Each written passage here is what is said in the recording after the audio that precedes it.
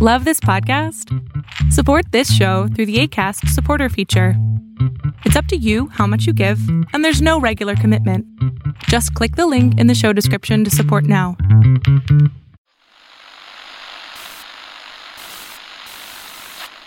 Nine, 12, 10, 28, 2, 23. This is Deep State Radio, coming to you direct from our super secret studio in the third sub-basement of the Ministry of Snark in Washington, D.C., and from other undisclosed locations across America and around the world. Hello and welcome to another episode of Deep State Radio. I am David Rothkopf and I am in traffic-clogged New York City, where the United Nations General Assembly is getting underway. Smarter than me by far is Rosa Brooks, who, when last we left her, was sitting in a Adirondack chair overlooking the eastern shore of Maryland, and she's probably still there for all that we know, since recorded that episode a minute ago. But that's where you are, right, Rosa? That's where I am, David. It's Rosa, her dog, and if you missed the last episode, Geese. Yes. Rosa, her dog, and Geese. Now in Washington, D.C., running around from one monument to another, apparently, we have Kori Schake soaking in all that is good and inspiring in Washington. So she'll be there for about 15 minutes, I think. But welcome, Kori. Thank you, David. And we have at the Center for American Progress, where he is also the host of the Asset podcast, Max Bergman. Hi, Max. How are you? Doing well. Thanks for having me. Well, we're glad to have you here. Thought we would turn our attention a little bit to what's going on in New York City this week. The United Nations General Assembly began its sort of annual series of meetings and side meetings and cocktail parties and traffic jams. It's horrible. And the first thing I said was, I am not going anywhere near the East Side. But then I have to go to a bunch of those kind of things. So I'll be leaving as soon as this episode is done and go straight into a traffic jam. But it began, the UN began in a kind of what I consider to be a rather uplifting note, where Greta Thunberg, who is this, or Thunberg, who is this Norwegian 16-year-old, spoke at a climate action summit in which she said, you have stolen my dreams and my childhood with your empty words. You are still not mature enough to tell it like it is. You are failing us. Young people are starting to understand your betrayal. The eyes of all future generations are upon you, and more of this. She was very strong, very inspiring, and spoke absolute truth throughout this presentation that she made. And this is in counterpoint to the President of the United States and the Vice President, who spent 10 minutes at the climate summit and walked out because it wasn't important enough for them. And there was a great shot, if you can go and find it or Google it, of them exiting with Greta staring at them, daggers, utter disgust and contempt. And she is a tiny young woman, and he is a very big guy, but it is very clear that she is much larger figure than he is, and also gets the biggest issue that we face. And, I have to say, perhaps I can start with you, Kori, but my sense is that while we talk a lot about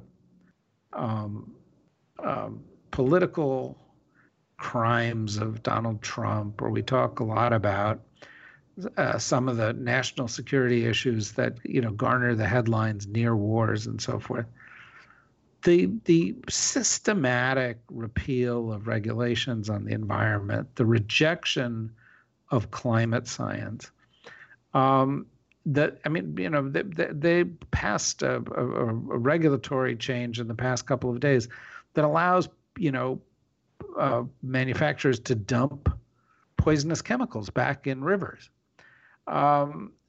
Is on sort of the par of a kind of a crime against humanity. We don't witness it so much. We're not seeing it. We don't talk about, the political crisis around it. But this young woman seems to be right to me, and the president of the United States is grotesquely wrong. And it's going to take, I don't even know if we can fix what he is breaking. And that seems to me to be a very big national security issue, and frankly, a human rights issue that one person can be in a position to do so much damage. But I'm interested in what you think. Oh, as you know, I am not an expert on climate science. It does seem to me, though, that two things are going on. The first is that we are seeing the refutation of H.R. McMaster and Nadia Shadlow and Jim Mattis's belief that America first doesn't mean America alone, right? Because every other government is scrambling to try and find useful, constructive ways to manage an enormous global challenge. And the aggressive disrespect that the president and the rest of the administration bring to this really is isolating the United States from other countries, even though, as Antonio Guterres announced about 8 months ago, the United States is going to be the first government to meet its Paris Climate Accord goals, even though even with the regulatory rollback that David described, even with the president's overt hostility, that fortunately the president doesn't hold all the power in the country, and state governments that are fighting the president over auto emissions, and Mike Bloomberg infusing an enormous amount of cash into it. I think it's really valuable to remember that the president's behavior isn't the entirety of the country's behavior, and all of us can make individual choices, and we can make local and state choices that abet the damage that the president's approach is bringing. So, Max, you've been spending a lot of time sort of studying the Russian plot to help Trump, and when you refer to Trump as an asset, the question becomes, how do you value that asset?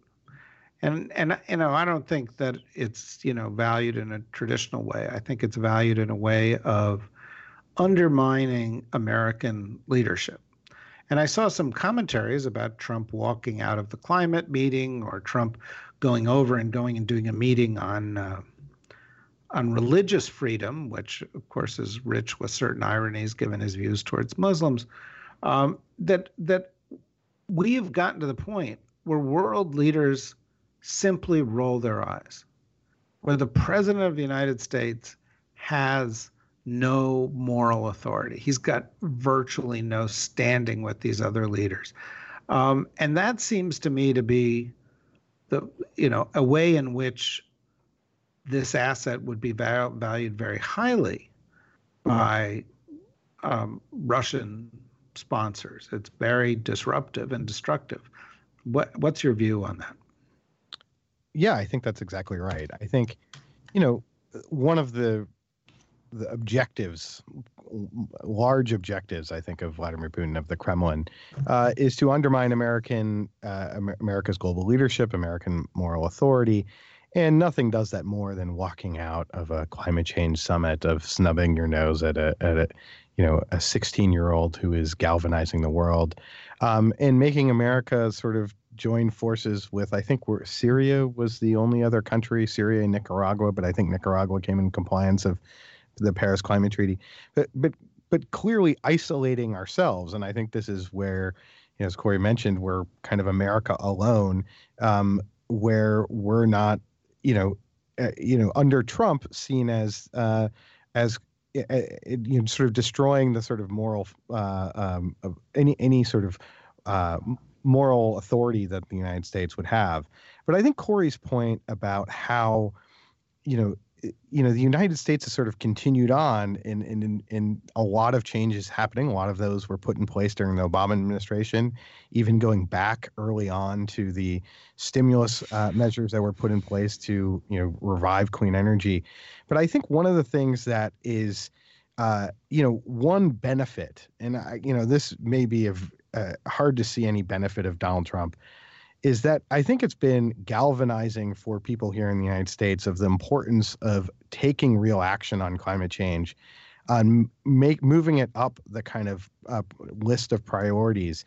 And so if Donald Trump is removed and replaced in 2021, I think there's no doubt that this will be top of the agenda or the top issue for an incoming Democratic administration. And then when we think about how Europe and China are sort of positioning themselves. I mean, China is sort of making a lot of inroads into climate change technology, as is Europe. But I think one sort of broader thing to think about when it comes to the transatlantic relations is the rise of anti-Americanism and the growing awareness of the importance of climate policy in Europe has made America's position made America even more toxic. So then support within Europe for aligning with the United States versus aligning with China. Well, China's taking action on climate change while the United States isn't. So I think I think the question is, can we get through the next year and a half and then, a new administration sort of has to be able to put their money where their mouth is. And so aren't just going to be able to come back and say, well, we're rejoining Paris. But I think we'll actually have to do something very significant in the climate space to rebuild any sort of moral authority broadly, which is necessary for sort of rebuilding American leadership more broadly.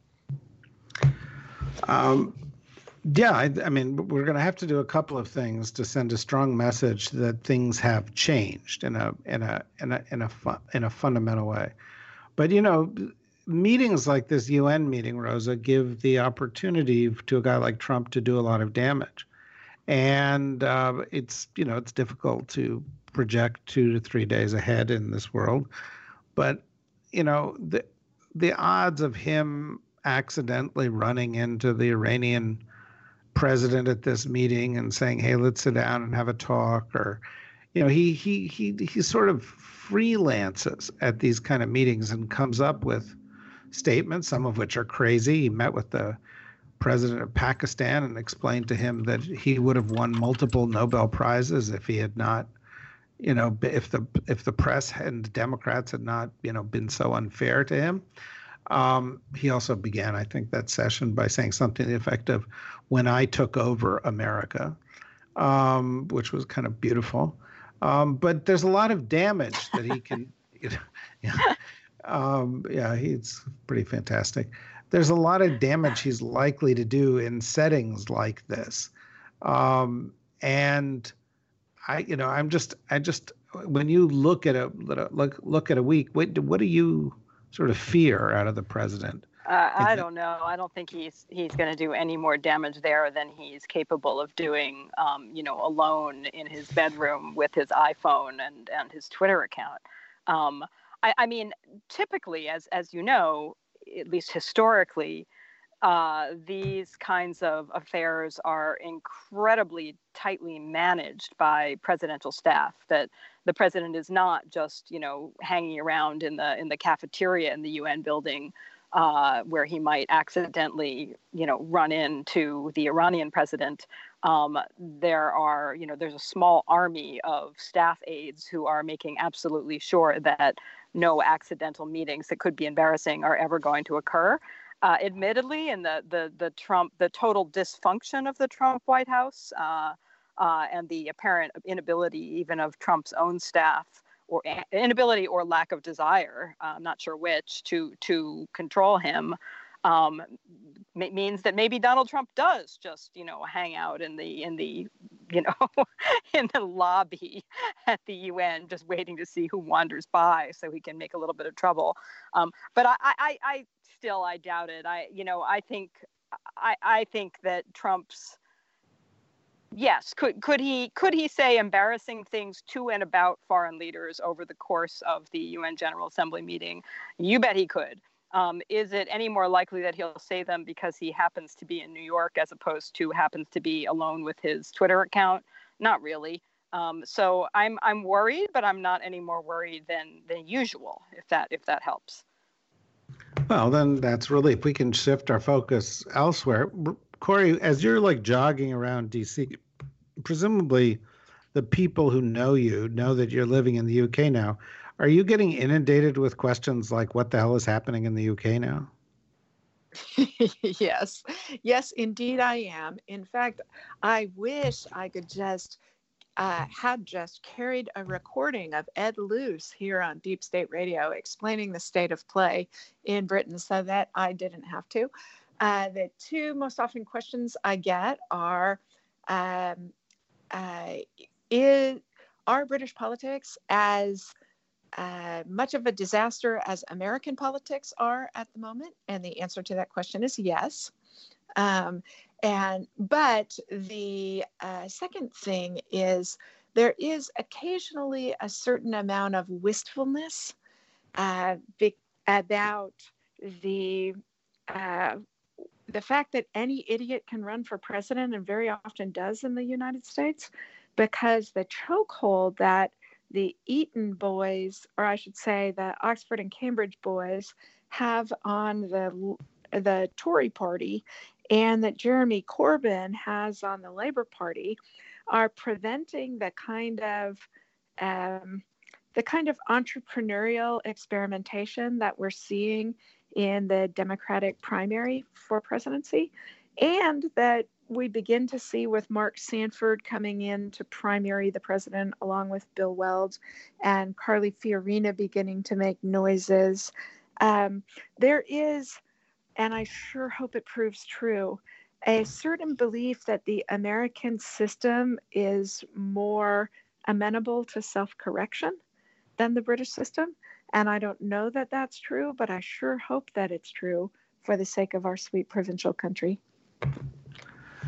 You know, Max, you don't go out and sort of sell yourself as a, pure political analyst. But, one of the things that strikes me as you've looked at how easily our system could be gamed, and how political parties are willing to sort of go along with anything to increase their advantage, is that just like France was a couple of years ago, where both of the top two political parties were kind of so out of touch that they opened the door for Macron to come through as something new, that in the UK, Labour and the Conservatives, and in the US, certainly the Republicans, but you might argue also the Democrats and some of their leaders, are just sort of losing touch with the reality of the moment in which we live.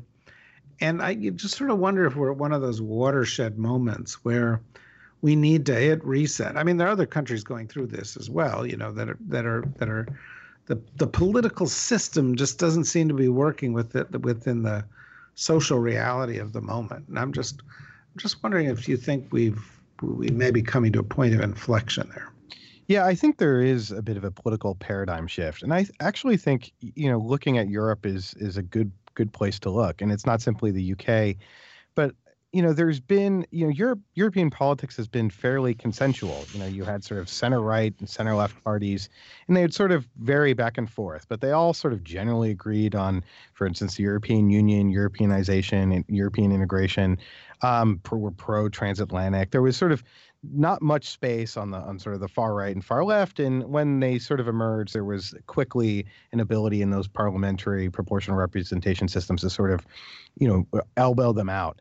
And what we're seeing, is there was a poll recently in a prominent German state where the Green Party was just, surging ahead. The SPD, the common sort of center-left party that has been there for a long, been sort of the prominent opposition, was under 10%. Merkel's party, the CDU, was sort of declining.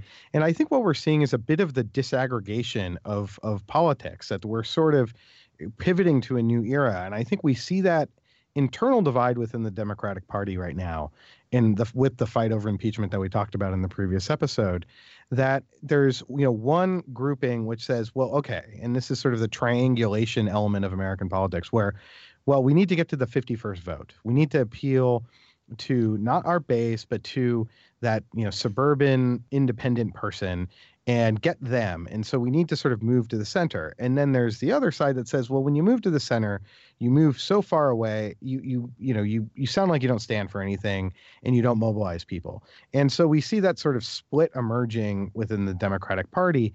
And I think we're sort of, in my view, on the cusp of a new era where politics has become a bit more partisan in Europe as well as, more partisan, obviously, in the United States, but also in Europe.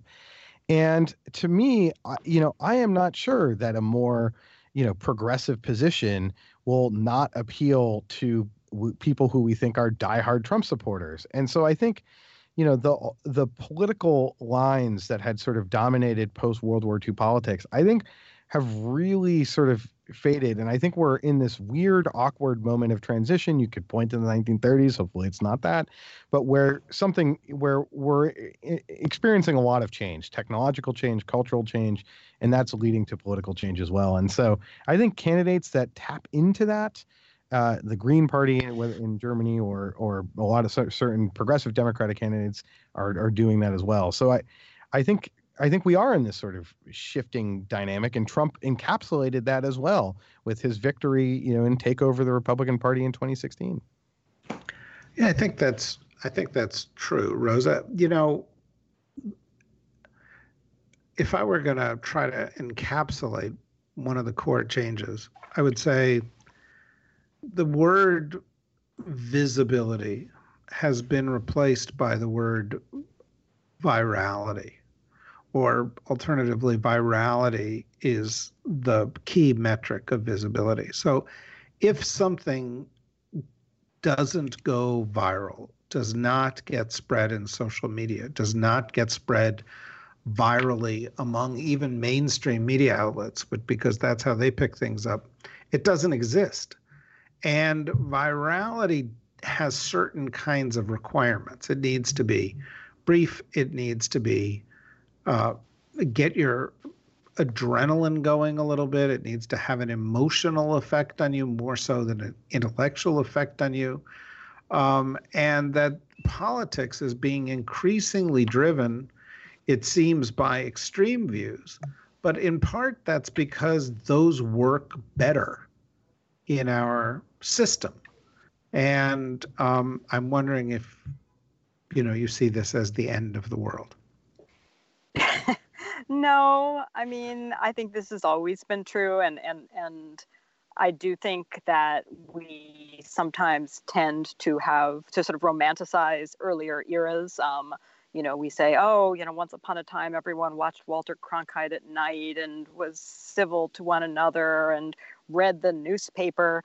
But go back and here I'll defer to Corey, who may want to correct me on details. Go back to, for instance, the early American Republic.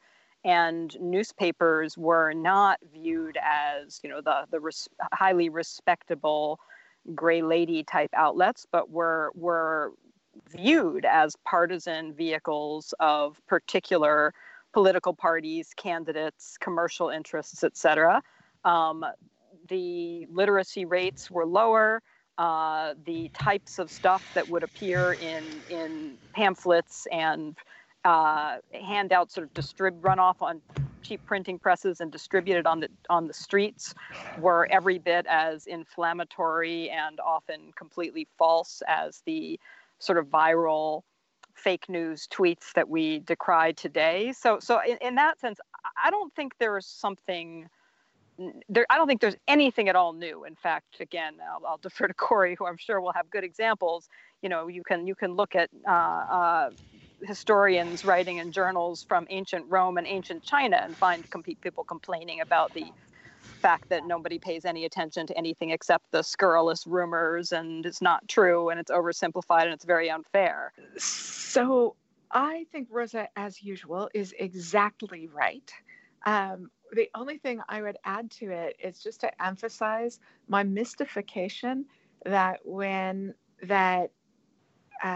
the right has been faster to adapt to this than the left, given that almost the entire technological glitterati of the country votes Democrat, and yet somehow conservatives manage to adapt faster. It seems to be a very weird thing. So I wonder I have whether a theory about that. It's not original to me, but the reason that the right in the United States has been more effective at using these technologies, even though they were largely created by sort of more liberal, young liberal, cosmopolitan elites, is the same reason that Al-Qaeda and then subsequently ISIS have run rings around the United States when it comes to social media, that insurgent groups and groups with no power, this is called asymmetric warfare, if you will, right? That if you have power, you have no particular incentive to get creative and do the unexpected and be outrageous. If you are trying to gain power, then you do. And the Trumpian wing of the right, the Bannons, the alt-right stuff, these are essentially cultural insurgent groups. Some of them seem perfectly eager to transition from cultural insurgency to actual violent insurgency. But most of them have simply been cultural insurgencies. And, that's what small insurgent groups do. They use asymmetrical action and they take elites by surprise. Going to add something now following up on that, Corey? No, I just want to say it's persuasive. Well, it is persuasive. I thought you were going to come back immediately with the story of Thomas Jefferson hiring a journalist on the salary of the State Department to put out a newspaper to support him, while Alexander Hamilton had done the exact same thing at Treasury. It started in the first days of our republic. Oh, absolutely. Bravo, David, for throwing that one in there. Well, I just always know that this is the way to impress you with my knowledge. Absolutely true. Of that is the way to impress me. Of Arcana. Well, exactly. So, Max, one of the things that colors all of this is what I was getting at earlier, is that the sort of information landscape has changed. And as we move into an era where there's AI and deep fakery and so forth, the ability of foreign actors, malevolent actors, non-human actors to participate in this is dramatically different from what it was back in the day that Rosa is talking about.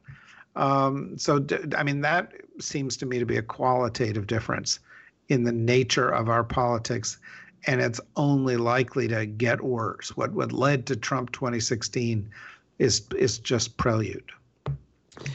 Yeah, I totally agree with that, but I think there is a slight case for optimism, and I often go back to a tweet that was done by a guy named Daniel Kibblesmith, who was a writer for the Colbert Show, and it went something like, in 1996, your mom says, "Don't trust anyone on the internet." And in 2016, your mom, "Did you know that Hillary Clinton invented AIDS, according to facebook.newyorktimes.net.com?" In other words, that, we were sort of a very vulnerable population in 2016. We hadn't really ever heard of foreign interference in elections. It wasn't a concept. It wasn't something that was widely discussed as a potential factor in any election. The idea of being sort of manipulated through propaganda directed at you online was, we were more focused on, the U.S. government through, Snowden and others monitoring people. There wasn't the sense that we were prone to sort of manipulation. And I have to say, I think there's been there's been a degree of just awareness of increasing literacy that, this is a thing that actually occurs. It's not something that, in 2016, the press just didn't understand what was happening. They, sort of dismissed any claims that this was occurring. And the social media companies, were completely complicit. And now, I think there's going to be a degree of complicity, but they're, at least going to be aware of what's happening and are going to be monitoring it in 2020. All of that said, we should be absolutely terrified, because foreign actors, foreign intelligence services have also seen the president, have also seen how he acts, how he responds. And, there's countries like Saudi Arabia, like Russia, that have a huge interest in Donald Trump winning re-election.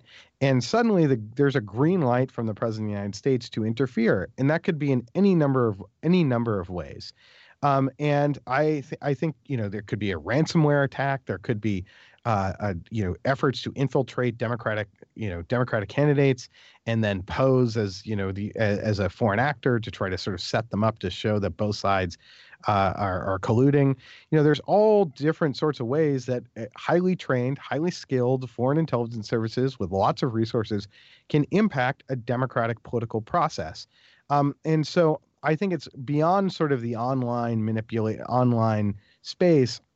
I think that's really worrisome. We're not quite sure how that will come, but I think there's all different other sectors as well in terms of, election security and cyber, as well as simply old school intelligence techniques that could be used in 2020. So we're entirely vulnerable, but I hope we've developed a degree of resilience just having gone through, the Russia investigation over the last few years.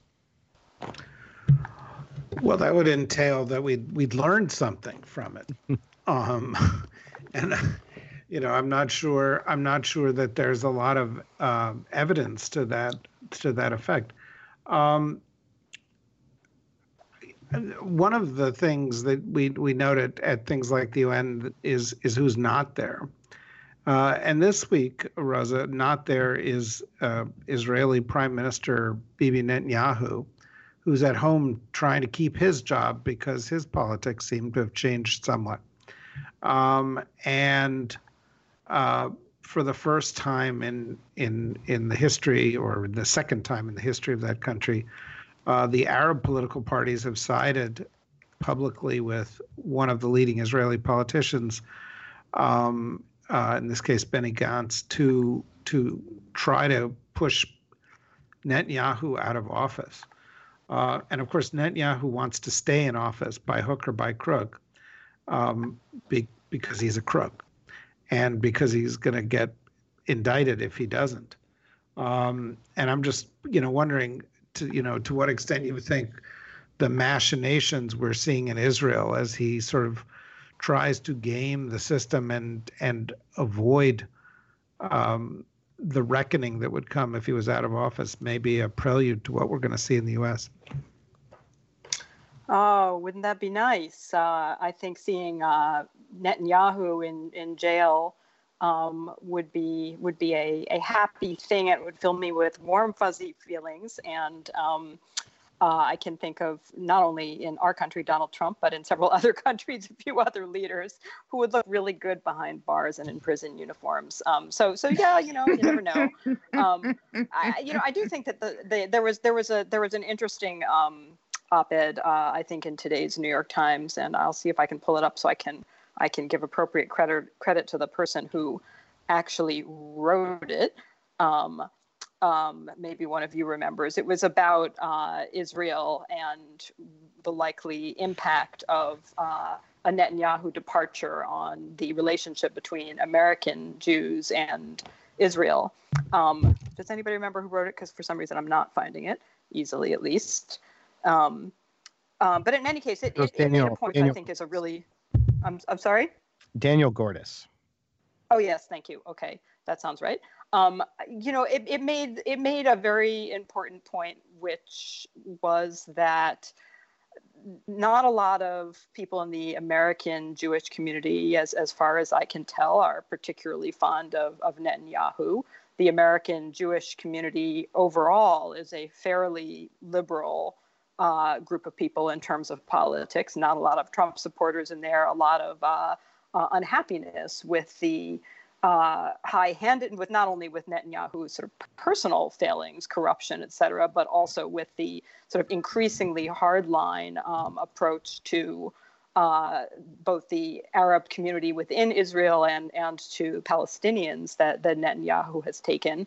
But that Americans who think that getting rid of Netanyahu is going to kind of usher into a new happy era of amity between the American Jewish community and Israel are probably mistaken, because they're at this point in time in 2019, Netanyahu is gross in all kinds of ways, but he is just one guy. The broader problem is that Israel, in fundamental ways, is an illiberal democracy. It's a democracy that is founded on essentialist notions of blood and identity, rather than as here in the United States, rather than founded on a more universalist notion that all human beings are entitled to a full political voice, to a full cultural voice, and so forth. And I do think that's kind of the tragedy of Israel when you think about its evolution. Obviously, the reasons behind the Zionist dream of founding a Jewish state, particularly after the Holocaust, are very easy to understand. Given deliberate efforts by the Nazis to literally exterminate people for no reason other than they were Jewish. But the Israeli state, founded as a safe place for the world's Jews, has become an unsafe place for those who aren't Jewish, but who in most cases have also had their ancestors live there for many centuries. And unless that gets resolved, and there's no immediate likelihood that it will be resolved, I don't think things are going to fundamentally change. I mean, what is interesting and what will be sort of fascinating to watch in the next few years will be, what role will Arab-Israeli political parties continue to play? Is there any possibility that their role in this election and in sort of brokering a resolution will open up more space within Israel for conversations about what it might mean and whether it is possible for Israel to say, Judaism is really vital to our tradition, but at the end of the day, we want to be a country that is providing services, goods, rights, and respect for everybody who lives in our borders, regardless of their ethnicity, regardless of their religion. I'm not, as with most things in life, I'm not particularly optimistic here. But that I think is the bigger question rather than Netanyahu and his future. Well, and I think that's the big question that Israel faces. Does it want to be a Jewish state, or does it want to be a democracy?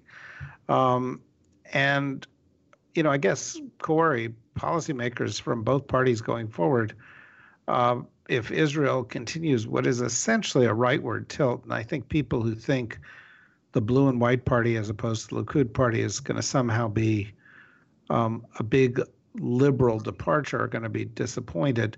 How much of the U.S. relationship with Israel has to do with the embrace and championing of democracy in that country to the extent that it has existed? Or was that just a fig leaf?